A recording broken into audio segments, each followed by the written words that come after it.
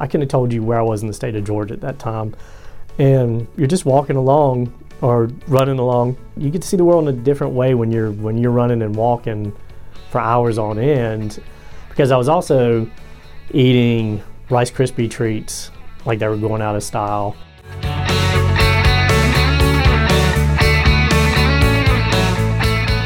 All right, everybody, thanks for joining us for the Run the Race podcast. Jason Dennis here, and hope you are doing well, and hope it's not too hot for you in the summertime where you are. Maybe you're getting a chance to go running outside. I know my guest does a lot of running, whether it's hot, cold, doesn't matter, right? So he goes out there and gets it done on a regular basis, just like myself.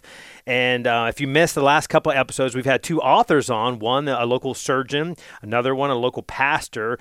They wrote books about drug addiction and family, another one about church and hypocrisy, so some really deep subjects. And my guest for today is an author of his own destiny as well, very healthy for in your mid-50s, or is that right? Mid-50s, yeah. Give or take, yeah. Kevin Sheed is my guest, and most recently, he ran across Georgia solo. That's right. We're going to talk to him about those 277.2 miles from Jekyll Island near Savannah all the way back here to Columbus, Georgia.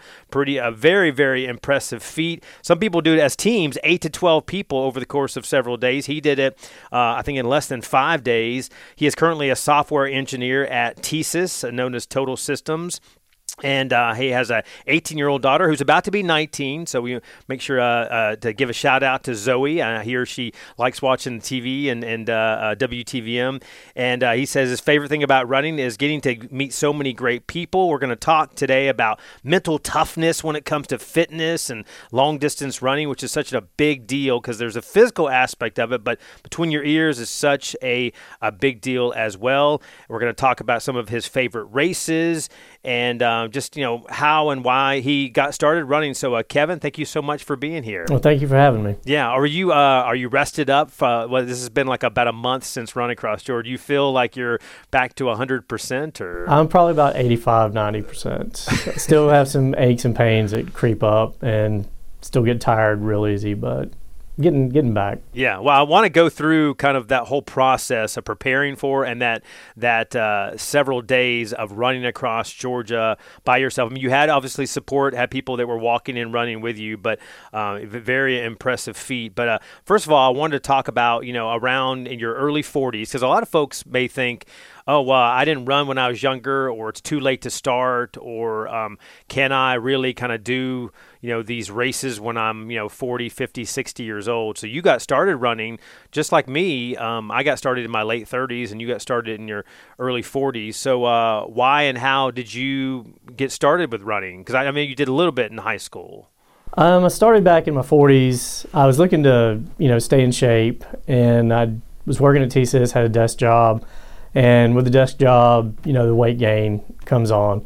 So I was looking to lose weight, and a guy I worked with was like, come run with me. So I started running with him, and then got interested in 5Ks, so started training for those, and worked my way up to a half marathon, and then actually did my first ultra marathon right after I did my first half marathon.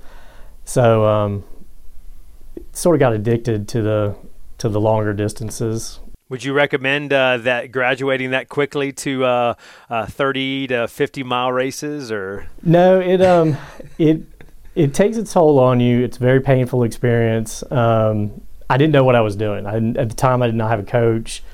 I was getting stuff off the internet, trying everything out, and so it was a learning process. It was a fun process because to do a lot of ultras and stuff like that, you have to travel around Georgia, Alabama, Florida. So I got to meet a lot of people, got to run in some great places, and so. But no, I would recommend a much slower pace. Did you face injuries? Because you were a quote newer runner, especially at these longer distances. So were you finding yourself where you had to kind of recover from leg issues or other issues? At first, I had some knee issues, and then I sort of changed the way I ran and changed my gait, and so that kind of, they went away pretty quick, the knee issues. But I was running mostly trails also. And the difference between road and trail is on a road, you're running just straight.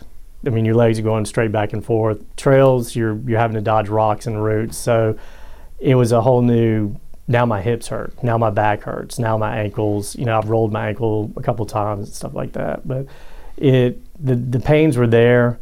So if I could go back, I would have taken a much slower approach and sort of figured out what I was doing first instead of learning on the job. What is your preference? Do you prefer trail over road, or? Yeah, longer distances, I prefer trail. I've done some longer road races, and it takes a toll.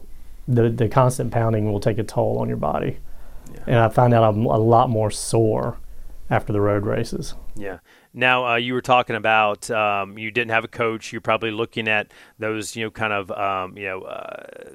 made for everyone plans that were like 10 weeks or 20 weeks long or whatever for marathons or ultras. So have you eventually gotten a coach, and has that made a big difference for you? I hired a coach. I hired Keena Yutz, who I think you know. Yeah. And she wrote out a plan, and she would keep on me, you're not, is there something wrong? You're not following the plan. And I learned as I followed her plan, the stronger I got and the easier things got. But the advantage of having a coach is that not just to write your plan, but you have someone to talk to, someone who's done it before. Or if she doesn't know the answer, she knows someone who does. So she can, find out, how do I take care of this, or what do we need to do here? So, she'll ask around or draw on her own experience as to what needs to be done. Now, spurted on for you was the same as me. It was kind of, hey, I'm getting into my 40s and I'm gaining this weight. And I don't necessarily want to have the quote dad bod. I want to be healthier for my kids as well and for myself. Is that still motivation for you, or is that switched now the why in terms of why you run so much? It is. It's still the same. Want to stay in shape, but after a while it becomes a habit. And so if you miss a run, you feel like, oh, I've got to go run. It's sort of like something's missing from your day. But also it's a lot of stress release, and plus you get to run with people, talk to people, and like I said, meet new people. And so it's more of like stress release, and on top of trying to be healthy. Yeah. I think some people maybe that are not runners, I tell them sometimes, hey, I go and just kind of, it's good fellowship, one-on-one or maybe with a small group or whatever, even if it's like a couple hours long run, and they're like, well, you can talk to people while you run? I'm like, yeah, it's like almost like going to have coffee with someone or going to go golfing with someone. And I said, because the pace we're running is, quote, conversational pace. Right. People don't kind of understand that. So what would you say to folks that are, maybe, our age, maybe they're in their 40s or 50s, and they're looking at maybe getting started running or some kind of newer fitness thing to them? How would you encourage them that, hey, listen, it's not too late to get started? I know it's never really too late. Take it slow, start easy miles. If you have to walk a half a mile a day just to get going, I found that consistency, get a schedule going, get consistent, and so it helps you build. Once you get that routine down, and you're like, okay, I've mastered half a mile, I can go a mile, and it's no distance is too small to start. So I mean, one of my regrets was, I thought, okay, I got to run 3 miles. So first time I went out and ran 3 miles, my legs hurt for like days. Now I didn't want to run anymore. So somebody said, try a mile. Let's back up. Try half a mile. Try a mile, and because you don't want to hate it. You just want to get into the routine. Yeah, and most people, and kind of understanding that. Listen, starting slow. Is and the way, you kind of doing these ultras and doing Run Across Georgia that we're going to talk about, this just doesn't happen overnight. I mean, this takes, months, or in your case, and in a lot of people's case, years of kind of having that foundation of running, right? Right. Yeah, the ultras, I had to draw on a lot of experience of even in a 5K, it hurts. You have issues. Even it's a 3-mile run. You still have a lot of issues. This hurts. Why is it hurting? All of a sudden, something else hurts, and so it carries over to the further races because now you're like, okay, my ankle's going to hurt at mile 2, or my back's going to start hurting at mile 3, or something. Something's going to hurt at some point in time, and you really get to know: am I injured, or is it just something that hurts, something I can push through? Yeah. It's and you got to realize the difference between injury and just some aches and pains and fatigue, right? Right. Because that's a fine, it can be a fine line as well. So the one thing that I was told is, let's say you roll your ankle, keep going, unless you just absolutely are in so much pain that you cannot move. Just keep going, go for about a quarter mile, half mile. It may work itself out, or it may get to the point where you're just like, okay, it hurts a little bit, but I can keep going. And I was told you'll pretty much know when you're injured because it will really hurt, and you will not want to even put any pressure on it or run or anything like that. And sometimes adrenaline can kind of keep you going as well. Right. Yeah.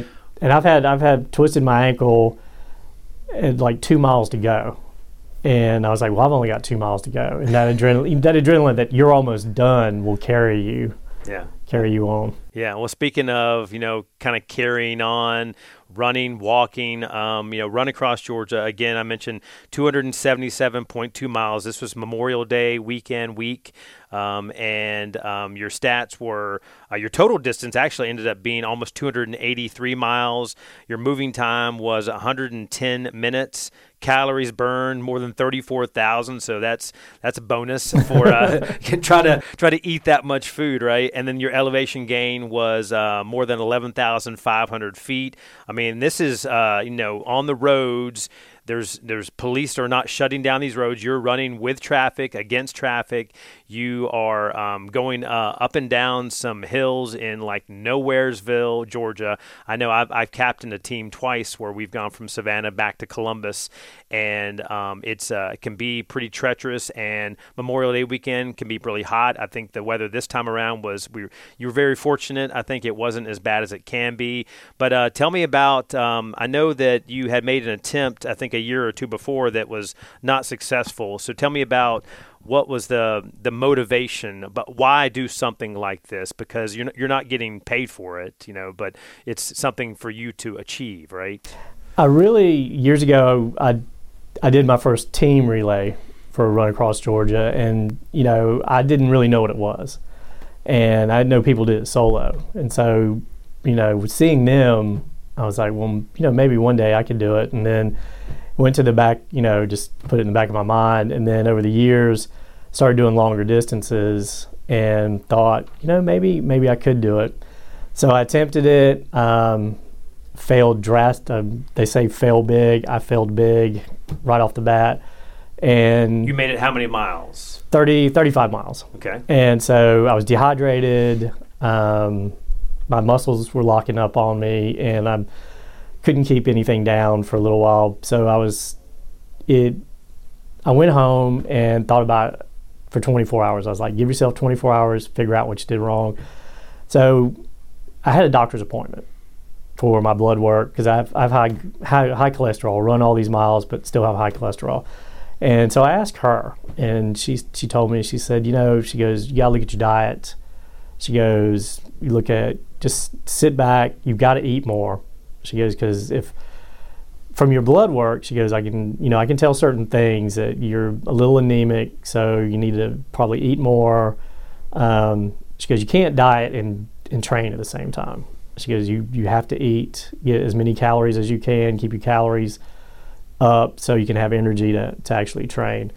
So I went back and skipped the next year, and seeing people cross the finish line that year, I was like, okay, we're going to do this next year. Yeah, like Sasha, we had her on the podcast a year ago, a local mom who, man, she was pretty spent. I mean, as anybody would be at the end of that finish line, Yeah, seeing her at the finish line, I knew that you had to put everything in you. So, I mean, it would take everything inside you to get across that finish line. And so I said, you got to be prepared to just put put it all out there. Yeah, and speaking of that, you have the coach, and so the training was this. I mean, you've done plenty of ultras. What's the longest race you've done before this? 110 miles. Okay, so 100. So you're used to that's almost half the distance of run across Georgia. You've done these long distances. You're used to kind of running a lot during the week. So was this a different kind of training in terms of how, like the mileage or anything else different? The mileage was definitely more on the weekends. Weekdays mileage was about the same, but weekends it was 20, 30 miles. But then what really changes is you run that 20 or 30 miles on Saturday, and then Sunday you have to get up and run 10 miles.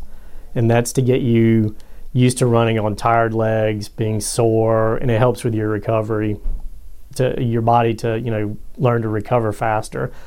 But I'm not the best training person. So the way we did it was I would go to races. So went to Mount Cheehaw, which is a 50K. Went to the Bootlegger, which was a 100-miler, and made it to mile 80 of that. And I wasn't going to make the cutoff for the 90 miles. But I felt really good coming out of that race. So then we did the Great Southern Endurance Run from Kennesaw Mountain to Stone Mountain, which is 60-something miles.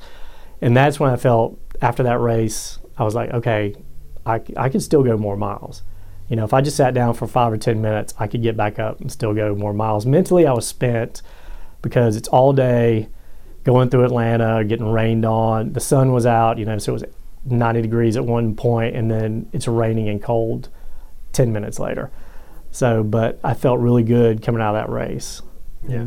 And you, there were the 5 or 6 starters for the solo run across Georgia. There were a few teams. There were some cyclists as well, and ended up being 3 finishers. 2 of you guys finished kind of within the time parameter, but you were first place, so first place solo runner.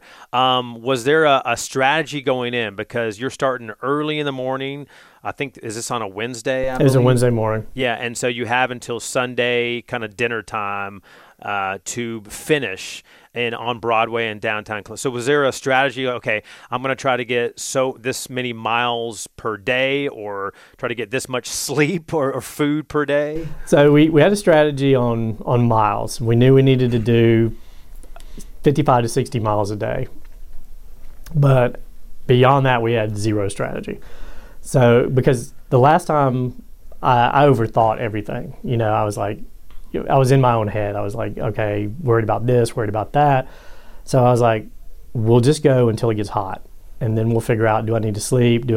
So we got on a routine of around 1:30, 2 o'clock, go to sleep till like 5, and then get up and start going again, and just go all the way through the night until you either hit your goal for the day or you just can't go anymore.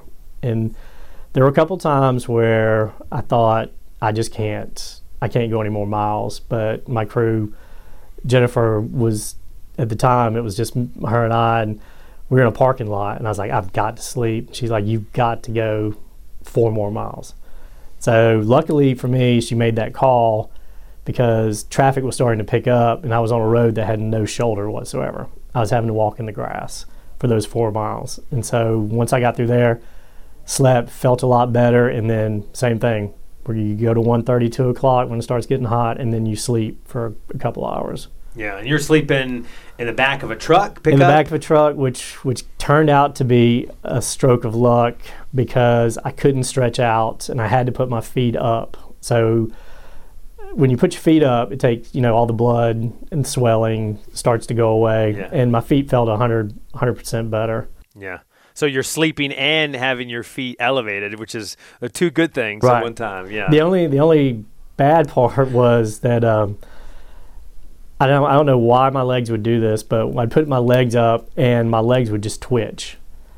And so I was like, I'm just going to have to deal with it. Because I was like, I've got to have my feet up because they feel so much better now that they're up in the air. But I was like, I'm just have to let my legs twitch. I can't move. I can't roll over or anything like that. So yeah. Was there, was it mostly running? Because I know I kind of caught up with you on the last day.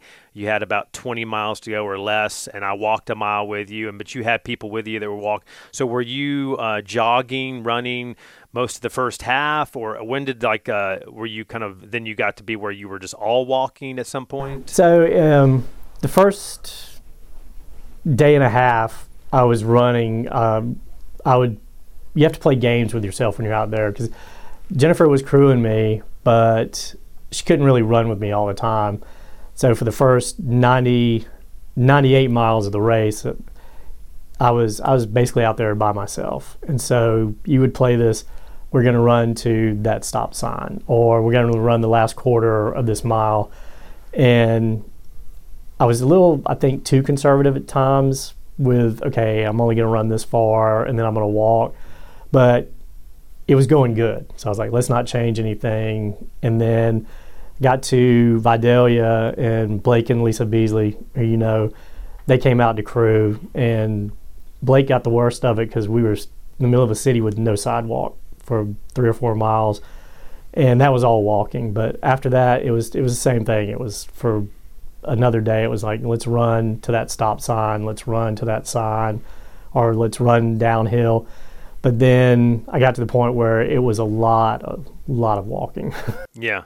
And we're going to talk about mental toughness a little bit later in this conversation. But what's that like for you? I mean, you physically know, okay, this is 277 plus miles, and it's at times it's going to be pretty hot out here. This is pavement, so it's not the trails. But but so you know kind of that. Okay, this is physically what I'm up against. But mentally, were there times when you were like, I don't think I can continue, or I'm just really tired? There was twice. The one I mentioned where I was just tired and I had to go, and then it was the last night? It was the last night. I was coming into, I think it was Ellaville, and I was like, I can't go anymore. And I sat down, I'm like, I've got to sleep. And my crew was like, we're getting out of here. And what I didn't realize is there was a party going on across the street, and they're like, you know, it's getting a little rowdy over there, so we got to get out of here. So I was like, okay, how many more miles? And they were like, 6 more miles. Let's say 6 more miles. So Benji Mitchum, I don't know if you know him. Yeah. He was running with me at the time, and so I was sitting there. I'm like, I cannot go, but he's like, come on, let's go. So I got up and started walking. We started talking, and just taking your mind off of it for any amount of time, I sort of got like refreshed. So I get to the next transition point where the crew was, and they're like, we're going to bed. I'm like, no, I think I can go. I think I can make it all the way to Buena Vista, you know, before I sleep. And they're like, no, we're going to sleep now, because they were tired. They had been up, you know. It's harder on the crew. Yeah. A lot of times than it is the runner, because all I've got to do is eat, sleep, and move. They've got to figure out, okay, you know, logistics, where can we meet him? Do we have enough food? Do we need to get drinks? Do we need to motivate him? Do we need to motivate him? And one of the issues I was having, and a lot of people I think have it, is if you tell me it's 6.1 miles to the next transition, it better be 6.1 miles. And I started, the more tired I got, the more it was like, you said it was 6.1. So they would start telling me, it's 6.3. If it was 6.1, they'd tell me it's 6.3 or 6.4. They would overshoot it just so I'd be like, okay, oh look, we made it under the. And I knew in my head, I'm like, they're lying to me. Better to tell you the worst case. Better tell me the worst case, but it helped. You know, yeah. It helped. And so. At what point did you feel like, okay, this is definitely something I'm going to accomplish, or I'm even going to win this race? Was there a time? Because I know there was another guy who was out there with you, and he might have been just a couple of it's Run Across Georgia split up into legs. I believe it's like give or take 50, and each of these legs are 3 to 6 miles mostly. And so he's several segments behind you. But were you talking to other runners out there, or did you know what was going on with who was behind you? I knew who was behind me, and I knew exactly where he was. I didn't feel like I had, like, you know, there was always doubt. But then I got to Buena Vista, and we're on the town square, and I knew the route from there on out. I was like, I know every hill from between here. I know, 280. I know the Riverwalk. So, and I hadn't been running much or if at all at that point. And so Lisa was pacing me at the time, and we took off, and I'm like, look, we're going to try something. And so the first downhill, I ran it, and I was like, that felt pretty good. So we would walk the uphills and run the downhills. And it was the same thing. Let's run to the bridge, or let's run to that sign. And so we did that until about, I think I had 2 miles before I got to the highway 280. And I was like, yeah, I think I'm done running for a while. And then we hit 280, and there's no shoulder. It's rumble strips, the rumble strips all the way down. It's hard to run on it. And at that point, I knew the guy behind me was making up time. And so I had a 6 mile leg, and he was catching up faster. And then I realized, okay, I just did a 6 mile leg. He did a 4 mile leg. He has still got to go the same distance. Yeah. So I didn't feel like I just expected him to pass me at any second. That was what was going through my head. And, the crew's like, don't worry about that. I'm like, it's motivating me.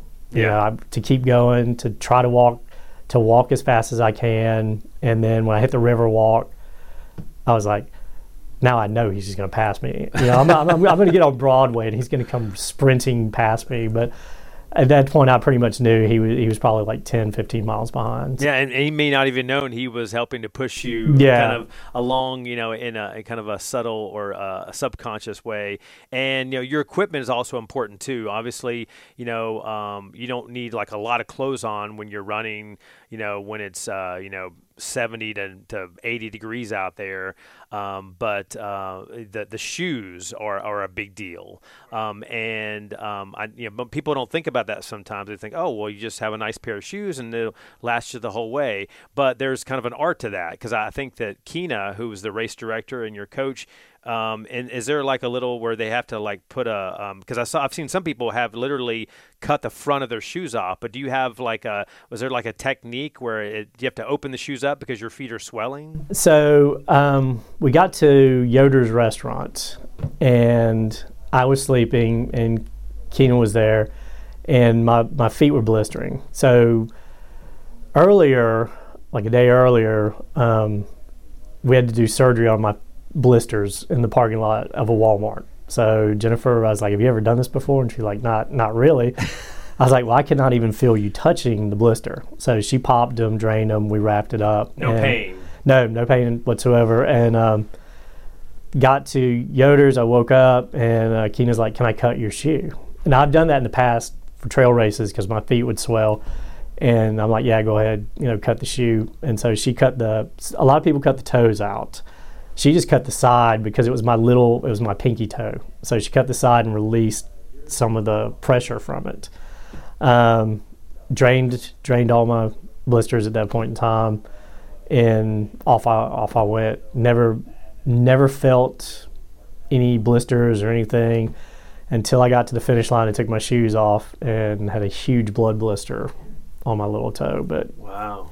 Yeah, and that's one of the things as you run over time, you learn all the tricks of the trade, loosening your lace, taking the laces out of your shoe. I've done that before because my feet were so swollen that I couldn't really even get them in the shoe. Yeah, I saw you at the end when you took off at the finish line. You took off your shoes, and you had this big. They said it looked like this big lifesaver at the top of one of your toes, like this big red caterpillar. Is it very painful when you're out there just walking, running? I could feel it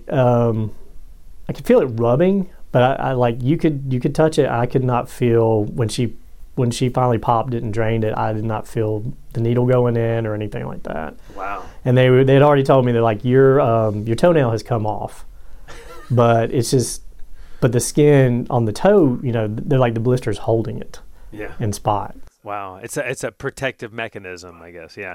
All right. So, fast forward now. Okay, this was 2 years after your first attempt, which was, like you said, failing big. You made it, 35 miles, but just about 15% of the race. Now you are coming down Broadway, downtown Columbus. with your crew with you that's helped you out along the course of those 4 or 5 days, about to cross the finish line. What were the emotions for you? It was, I mean, I felt relief. Right. You know, I mean, I'm like, I've done it. Even when I was on a team, I had points to where, like, I didn't sleep very well when I was on a team, or I didn't eat a whole lot, because earlier in my running, I would not eat because I was afraid, I'll have stomach issues. So leading up to this year, I was like, I'm going to eat 10 minutes before I go run. We'll see how it works. And so I realized, you know, you can eat. You got to eat. You got to have something on your stomach. So I practiced that, but it was just a relief of, you know, making up for, you know, the failed attempt and wanting just to sit down and just like no more moving. Yeah, no more. I just want to sit down and eat something. But it was a weight off my shoulders. Yeah, I bet, and a huge accomplishment. And you know, some of the women you mentioned that were part of your crew, Jennifer Davis and Lisa Beasley, they're there at the finish line too, and they're like in tears. They're emotional because for them, I mean, they're part of the team effort to get you. What's that like to have those, you know, those friends or family or coach or whoever it is that's with you, and they're kind of taking the journey with you, and they're helping you kind of meet that ultimate goal? Well, I told Jennifer before we started, I said, when I cross the finish line, that's us. We did it. Yeah. If I fail, it's all on me. Yeah. I said, it's me failing, not you didn't fail, I failed. Yeah. I was like, unless you run me over with the truck or something like that, I said, you know, nothing you did caused the failure. Right. You're only helping me. Right. And I told them, I was like, look, I said, this is 99% you guys and 1% me. I said, because you're keeping me going. You know, Blake and Lisa and James Adams came out and ran with me. Just having someone there, and I felt bad because a lot of times I wasn't talking or doing anything. I was just walking. I was just behind them. We would run. I just jogged behind them, or you know, I was just zoned out. And at one point, I told Lisa, I'm like, I'm glad you're looking for traffic because I'm not. I was like, I'm totally at this point in time. I'm checked out. I'm just moving. And, yeah. you know, were you having hallucinations at some point, like 150 miles in? Or? No, I didn't get lucky to have hallucinations. The one problem about being out there by yourself is you get a lot of time to think, and even if you're listening to music, your mind wanders, and especially if you're out on a country road and pitch black at some pitch black with just a headlamp. I couldn't tell you where. I had no idea where I was. I couldn't have told you where I was in the state of Georgia at that time. And you're just walking along or running along.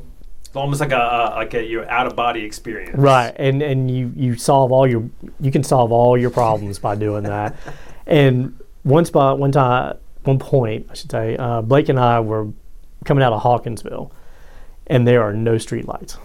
And so all you've got your headlamps. And our headlamps started dying at that point in time until we could get new ones. But it was cool. It was, you know, it was getting cold and everything, but you just see the stars. And so you're just walking along looking at the stars, seeing deer, and that really helped because it'd take your mind off of, hey, my left foot really, really hurts, or I've still got 80-something miles to go. Yeah. So. And, you know, looking back on it, is it something that, you know, that now that you've had kind of several weeks, a month to kind of digest it, anything, you know, that kind of stands out to you, but like, okay, that was really, you know, a lot tougher than I expected, or I'm glad to kind of check that off the bucket list? I had more fun than I thought I would have. You know, you get to see Georgia in a different, you get to see the world in a different way when you're running and walking for hours on end, and stuff you don't see if you're, you know, driving along or something like that. But it definitely hurt a lot more than I thought it would. It was a different kind. I thought my legs would hurt. My legs never hurt. My feet just hurt. But it got to a point where you're like, it's not hurting anymore. I mean, it hurts, but it's not getting any worse. But then looking back, I told Keena, asked me, she's like, well, you think you'll do it again? I was like, yeah. And my crew's like, no. we're not. We are not doing this again. You find some other friends. Yeah, right? I was like, now that I know, that what to do, and I was like, it's very doable, and I said I learned a lot, and got to see parts of Georgia I'd never seen before in my life. Yeah. And, you were talking to me off mic about how you enjoy the mental toughness side of fitness. And maybe as we've gotten older and wiser, and we like to learn stuff and not just just doing something, but we like to learn. Okay, well, how does the body work, or how does this happen, or how can we get to a place where it's like mind over matter? You hear that phrase all the time. But so for you, what have you learned about the mental toughness and about being able to maybe push through and do things that you didn't think you could do? I learned it all starts with consistency. Just in your training, there were days that you just don't want to get out of bed, and there were days that I'd be like, well, I'm not gonna go run today. And then after a while, I'd be like, well, I need to get up, I need to train. I got this coming up. I've got these people crewing me, depending on me. So I got into a rhythm. And even on days when it would rain, I'd still get out of bed. I'm like, let's keep this consistency, keep this routine. And while I was out there, or even during training, you build the mental toughness because your feet are going to hurt, your legs are going to hurt. And you experience that in training, and you're like, okay, I've done this for 10 miles. I can do it for 2 more. And being out there, I used to run alone a lot, and just being out there alone, and just okay, I'm the only person I got to depend on. If something happens, what do I do? Or just I got to push on. There's no one here to help me. There's no one going to come get you. You just got to keep pushing on, and that's part of the mental buildup. Is especially for the run across Georgia, it's like I got to keep going. I just got to keep moving. And people that I talk to that have done it in the past, and they're like, it's just keep moving. It's going to hurt. You're going to have issues. Just solve the issues, deal with the pain, but just keep moving. Yeah. And is that, to when your mind is or mind or body are screaming that like, okay, let's just sit down and let's like not move anymore. Let's, how do you kind of push through that when, because sometimes it's obviously you have injury, but sometimes it's just a matter of you just like, don't think you have anything left, but then you do have more left, right? That's where your crew comes in handy, because that's where they're your savior, because they'll pick you up out of the chair and point you in the direction and say, go. And you don't want to let them down. Sure. And so you're like, I just got to put feet forward. And what I learned was my feet would hurt really bad for about 100 yards, but then it would get back to, okay, it's bearable. The pain's gone down a little bit as I've moved, as I've got the blood flowing, and just I'd say, how far do I have to go? Yeah. And the other thing they did was they would, and this really helps mentally, is they would not go, if it was 6 miles, they would not go 6 miles down the road. They would go 2 miles down the road. And it was, to check on me, to make sure everything was okay. But mentally, you're like, oh, there's my crew.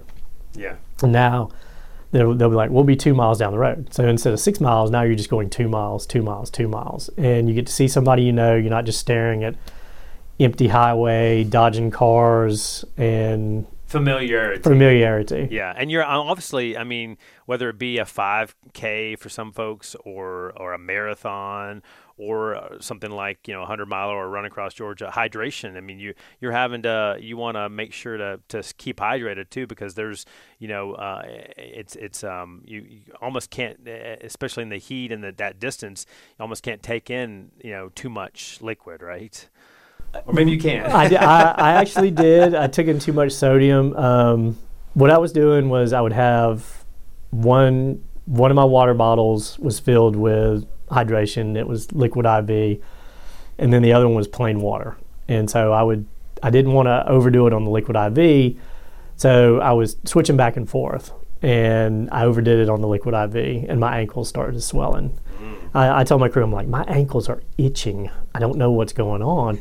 And so I looked down, and they're like 3-4 times the size they should have been. And so they made the call. They're like, we're taking you off the liquid IV. You're going plain water. Because I was also eating Rice Krispie treats like they were going out of style. And I was eating, we called them ham and cheese or turkey and cheese tacos. It was, a roll up or ham and cheese inside of a tortilla. And I was like, well, that's got a lot of sodium in it. And then I was drinking ginger ale every time I could, and that had sodium in it. And Monster Energy, I know a lot of people are like, don't do energy drinks, but I wasn't drinking like one every time. I drank like a couple sips because I needed the sugar from it, and it's just loaded with sugar. Yeah. But as soon as they took me off the liquid IV for a while, my ankles went back down, and they're like, okay, you need to drink more water. Just hydrate with water and food, and stay off the sodium for a little while. So the real lesson here is if you like sugar, like Rice Krispie treats or tacos, and want to eat as much of that as you want, then just, do some long distance running, and then you can get away with that, right? Because you need it. It's fuel instead of, something that's going to hurt you. Right? And I couldn't, like you said, I could not eat enough to keep up with the calories I was burning. I actually lost about 7 pounds while I was out there, and I thought it was all water weight, which comes back, you take one sip of water and boom, 7 pounds are back. But it stayed off, and I was like, well, maybe I just lost that weight from doing it. So it's a great weight loss thing too. That's right. If you'd like to run across Georgia, call 1-800, And you were talking about how you used to run a lot solo. And when I was a newer runner, that was the same thing I did. But then you meet, we have a great running community here in the Columbus, Georgia area. And, there's running communities, throughout the United States. So, wherever you live, I'm sure there's a group that you can get hooked up with to run. And, hopefully it's a group that is, they don't judge you. Some can go 3 miles or can go 20 miles, and they can go, some can go 7-minute pace or 10-minute pace or whatever, and you can find your niche. So how important is that to have? Because I know, you and Jennifer and Lisa and Blake and the whole crew, what's the name of the running group? Fountain City Runners. Fountain City Runners. Okay, so you guys, I know, will show up and it's like an army showing up to a race, like 7 or 8 people. How important is that to find people, like-minded folks, and maybe you come from different walks of life, and you kind of connect through this love and kind of the consistency of running?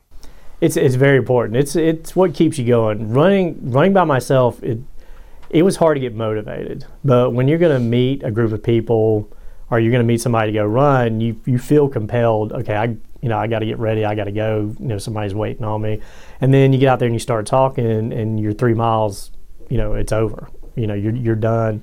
And then it's like, well, let's run Tuesday. You start making plans, and the community around here is very supportive, because even if you can't run a 7-minute mile, no one cares. It's like, you're out here running, so and then we'll meet you at the end. We'll be there at the finish. If they're faster than you, they'll wait around and go have a beer or whatever after you're done running. Yeah, I'm still waiting for. We have to run a marathon together sometime. I don't know if you. I know you like the trails more than the roads. You're probably real tired of the pavement now after doing that for 4 or 5 days. Running across Georgia, maybe? No, not really. It like I said, I had a lot more fun than I thought I would have, even though it hurt. But just being out there, and your crew's with you, and you're seeing things that you never thought you would see. We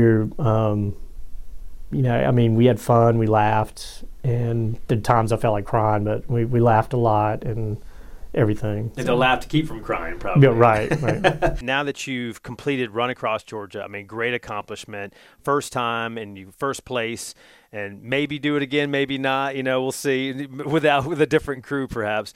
But what's the next goal? I know that I think you wrote on your, you were the runner of the month for Columbus Road Runners, and that you wanted to hit a certain time for a 5K or do something at Pinhoti. Tell me about. Do you have some new goals now? I'd like to run a 5K in under 20 minutes. I haven't done that since I was 19 years old. But that when I told Keena, I was like, that's what I want to do. She's like, that's going to be harder training than your Run Across Georgia training was. She goes, because it's fast and it's going to hurt, and you're just going to have to push yourself really, really hard. Because Run Across Georgia training, you hit a hill, you start walking.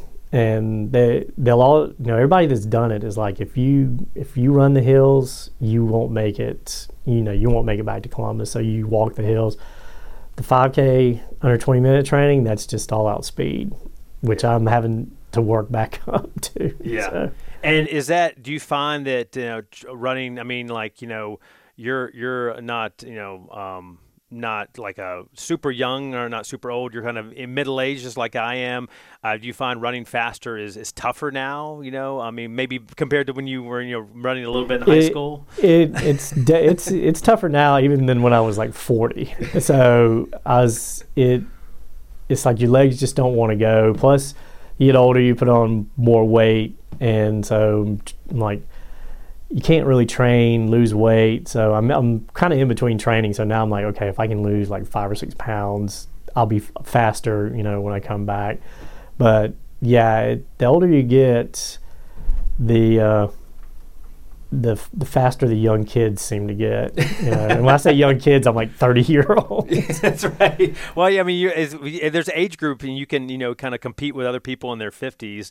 And then now after doing these 277 miles, do you still want to do, these 50-mile, 100-mile races? Is that something that, like, okay, do things that you haven't done before? Now that you've kind of done this epic event, do you feel like, okay, I want to step up my game on the trails? Or yeah, I'd like to do more 100-milers on trails. Trails are a different story. There's a lot more elevation gain because a lot of them are in North Georgia. You're running up the side of mountains, and there's a whole new set of, a bear could step out on the trail, or I've had snakes in the middle of the trail, stuff like that. But it's a different kind of challenge. So I'd really like to do more of that. Yeah. Well, Kevin, I appreciate it. Kevin Shee, thank you so much for stopping by and kind of telling your stories, the good, bad, and the ugly of Run Across Georgia. And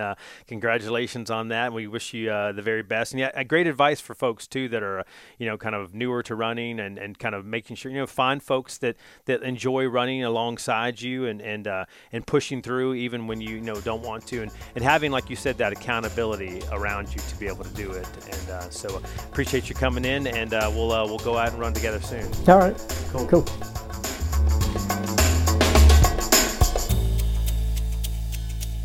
I really appreciate Kevin sitting down with me. In fact, I think after our conversation, which I recorded last week, he got second place in his age group at a local triathlon. So still out there racing and running and biking or whatever else, and trying to keep moving, even though he's not 100% recovered from Run Across Georgia. And I think I said 110 minutes moving. It's actually 110 hours moving over the course of those 5 days that he did Run Across Georgia, led by his coach from Project 42 Running, Keena Yutz, who was one of my first guests about 3 years ago here on the Run the Race podcast. And it's not always about just finishing the task or getting first place or whatever. Sometimes it's just, trying your effort. I used to have a sign up where as a student, as a young man in my 20s, I had a sign up that said, if you aim at nothing, you will hit it. And so just think about that. And one of the gentlemen, young men who I know, who has been a previous podcast guest as well, who tried this task of solo Run Across Georgia but did not complete it, is Nathan Harmon. And he made it 163 miles, so about 110 miles short. He didn't finish, but he says he learned a lot. And this is a young soldier who is dedicated his life to the Lord. And these are the 4 things that he wrote on Facebook, on social media, that God revealed to him through the solo effort of running across Georgia. He says, number 1, movement is movement. Number 2, there is beauty in the pain. 3, wisdom teaches us from our mess-ups on how to maneuver future obstacles. So good. And then number 4, our pain has no power over God's strength. God says, keep your head up and keep moving forward. Some great advice there. And he says, so why would I run 277 miles? He says he felt close to Christ each and every step. And failure is just an opportunity to say, live, learn, and move forward. And then he posted a scripture, and I'm going to read it to you. This is Acts 20:24. It says, but my life is worth nothing to me unless I use it for finishing the work assigned to me by the Lord Jesus, the work of telling others the good news about the wonderful grace of God. So it's he says finishing the work. So it's not just finishing the race. It's just continuing to do the work, and that's not going to stop. We're going to continue all the way that we're here on earth. And I've talked to other folks about this grand race run across Georgia in the past. So if you'd like to listen to some previous episodes, Kevin and I talked about last year's finisher, Sasha Hathaway, a local mom who ran those 277 miles from Tybee Island and near Savannah all the way back to Columbus. And she that was episode 111. That's easy to remember. She also works at the local running store, has some advice on gear you can get or not get. And then right before that, episode 109, I had Billy Holbrook from Mercy Med about the medical mission, raising money for Run Across Georgia. And then before that, episode 65 with Susan Wood talking about how Run Across Georgia helps them restore houses for heroes. So those are the two beneficiaries and things the places that I'm passionate about, organizations. House of Heroes. What they do is they do refurbishments of houses for widows of military heroes or for veterans or public safety vets.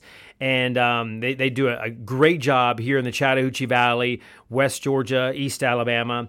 And then the other one is Mercy Med. They are a nonprofit, faith-based, where they help those that are underinsured or uninsured get medical needs they get met. And they're in the South Columbus area here. And then my last one to tell you about in terms of a previous episode, and again, this was about 2.5, 3 years ago, the legendary around here, John Teeples, who led Run Across Georgia for 10 years as the race director and actually ran it solo. So ran the whole 262 miles it was at that point from Savannah to Columbus, ran that solo 10 years in a row, all 10 years that he was a race director. So pretty amazing. I know he did it every time in about 4 days or so, and has some great advice, and you'll want to hear that conversation and the others as well. So Kevin, applause for you. Great job finishing the 280 miles across the Peach State. Maybe one day I'll try something crazy like that, maybe after I finish my 50-state marathon journey. Closing this episode now in prayer. Dear God, just thank you for the ability for our bodies to do just amazing things beyond our wildest imaginations, that they work at it. And Lord God, that we work to serve you and to finish that journey and to continue to give you the glory and to hold our head up high no matter what happens, win, lose, or draw. We know that, Lord God, that you are there and that your strength gives us the power to move forward and to do things that we couldn't think we can do, and that you continue to give us wisdom to give you glory as we do these feats of physically, mentally, and spiritually, that the Lord God, that you help us through each and every one of those, and that we thank you for the opportunities to do those things, and to thank you for the blessings you pour upon us and the strength you give us to keep on moving on. In your name we pray, Jesus. Amen. Well, thank you so much again for listening to Run the Race. I'm going to try to do a kind of a one-off episode coming up soon. I'm going to talk about streaks. Not running around naked, but running streaks and Bible streaks. So I've had a more than 2-year streak where I run at least a mile every day, and now I'm started over, and I'm at more than a year now. And I also want to be committed to more consistently reading the Word, reading my Bible. And so that streak right now is a little more than a week long, but I am dedicated to try to do that every single day, make that a habit, make that a priority to do both those things, running and reading, all the R's. We're going to get them all in there. So I'll hopefully be talking about that very, very soon. And so until next time, you guys be safe, and happy 4th of July early as we celebrate America and celebrate this great nation. Good night.